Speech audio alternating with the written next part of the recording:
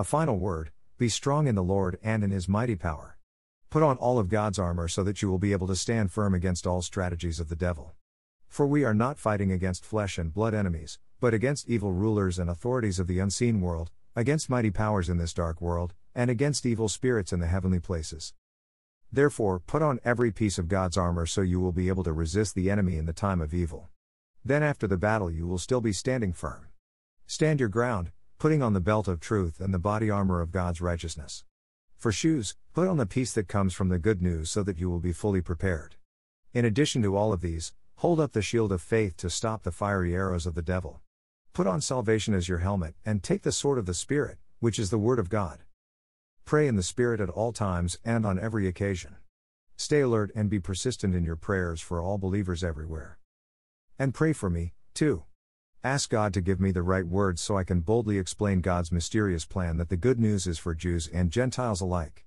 I am in chains now, still preaching this message as God's ambassador. So pray that I will keep on speaking boldly for Him as I should. New Living Translation. When I think of the Apostle Paul, I think of a guy who had a bucket load of boldness, who did not sidestep tough situations, but who fearlessly stepped into the world with the good news of God's grace in Christ. Maybe Paul was that way because of prayer and the prayers of God's people. Maybe what stands in the way of people knowing Jesus and believers maturing in faith is a profound lack of intense, consistent, and sustained prayer. Maybe too many of God's people have been duped by the enemy of our souls to retreat in a bubble of fear, unable to effectively engage God's big world with confidence. Paul told the Ephesian church what kind of practical and vital obligations were needed to put aside fear and flourish as Christians. Be strong in the Lord because we are in an invisible war. There is an unseen world all around us. We serve an invisible God, and we have an invisible enemy. Satan and all his wicked spirits exist. They are organized for war with methodical schemes and strategies designed to blunt our spiritual development and the expansion of God's benevolent kingdom.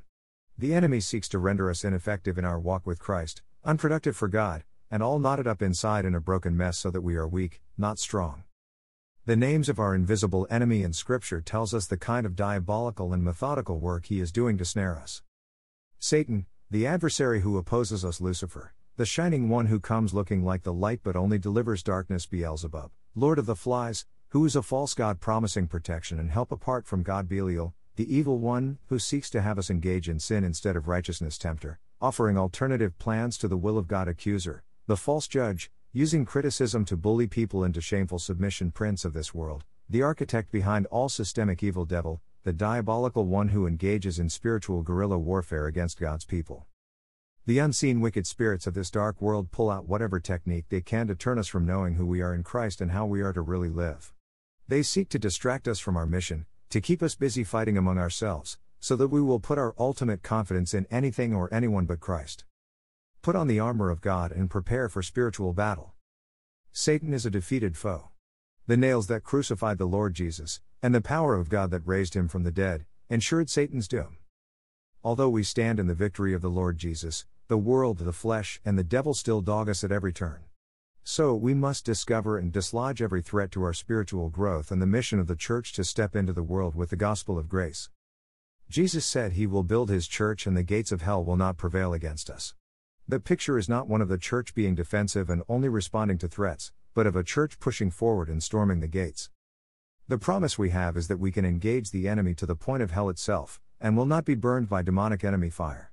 Therefore, we are not to hunker down in self-protective foxholes, we are to engage the enemy with our spiritual armor on.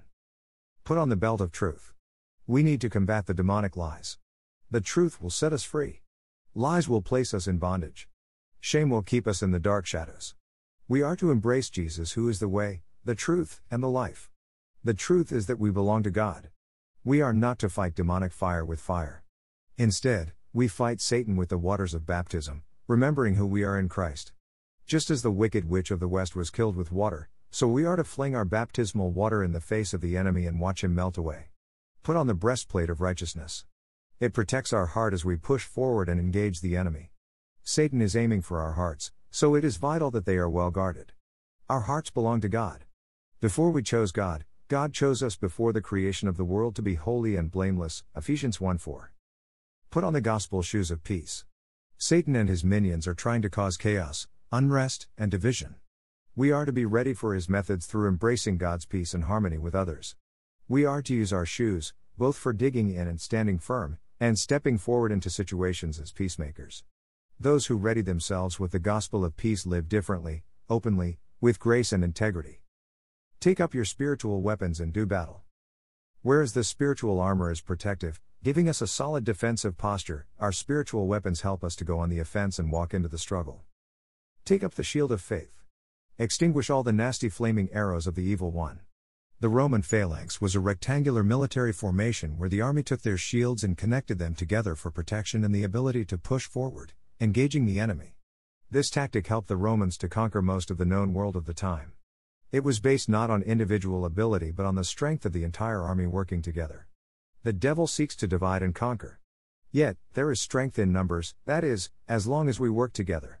Linking our shields together through unity, fellowship, and encouragement is absolutely necessary if we are going to win the battle. Take up the helmet of salvation. Active transformation through the renewing of our minds enables us to avoid retreating and going back to old sinful patterns of thinking. We need mindfulness, not mindlessness, aware of who we are in Christ and actively occupying our thoughts with God's Word. Take up sword of the Spirit. This is the Word of God. The written word is to be the spoken word. Our primary offensive weapon in the battle against the evil one is God's Word. It needs to be read, memorized, meditated upon, learned, talked about, and used by speaking it aloud. Be alert and pray. Prayer is to undergird everything we do. The early church was effective and successful through prayer.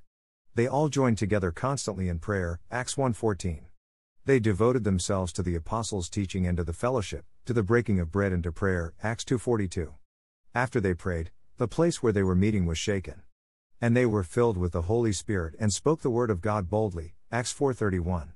The early apostles rearranged their busy schedules so that they could give their attention to prayer in the ministry of the word, Acts 6:4. Believers in Jesus pray. Whenever prayer takes a back seat to everything else, believers end up fighting the wrong battles with the result of a lot of friendly fire where people get spiritually and emotionally hurt. Our battle is not with flesh and blood human beings, it is with Satan and his wicked spirits.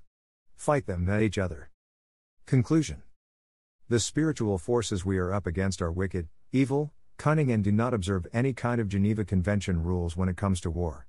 They are out for blood. Therefore, we must be ready and put on our spiritual armor, take up our spiritual weapons, and move forward with the Word of God and prayer. This present darkness requires that we be at our best. Our very lives depend on it.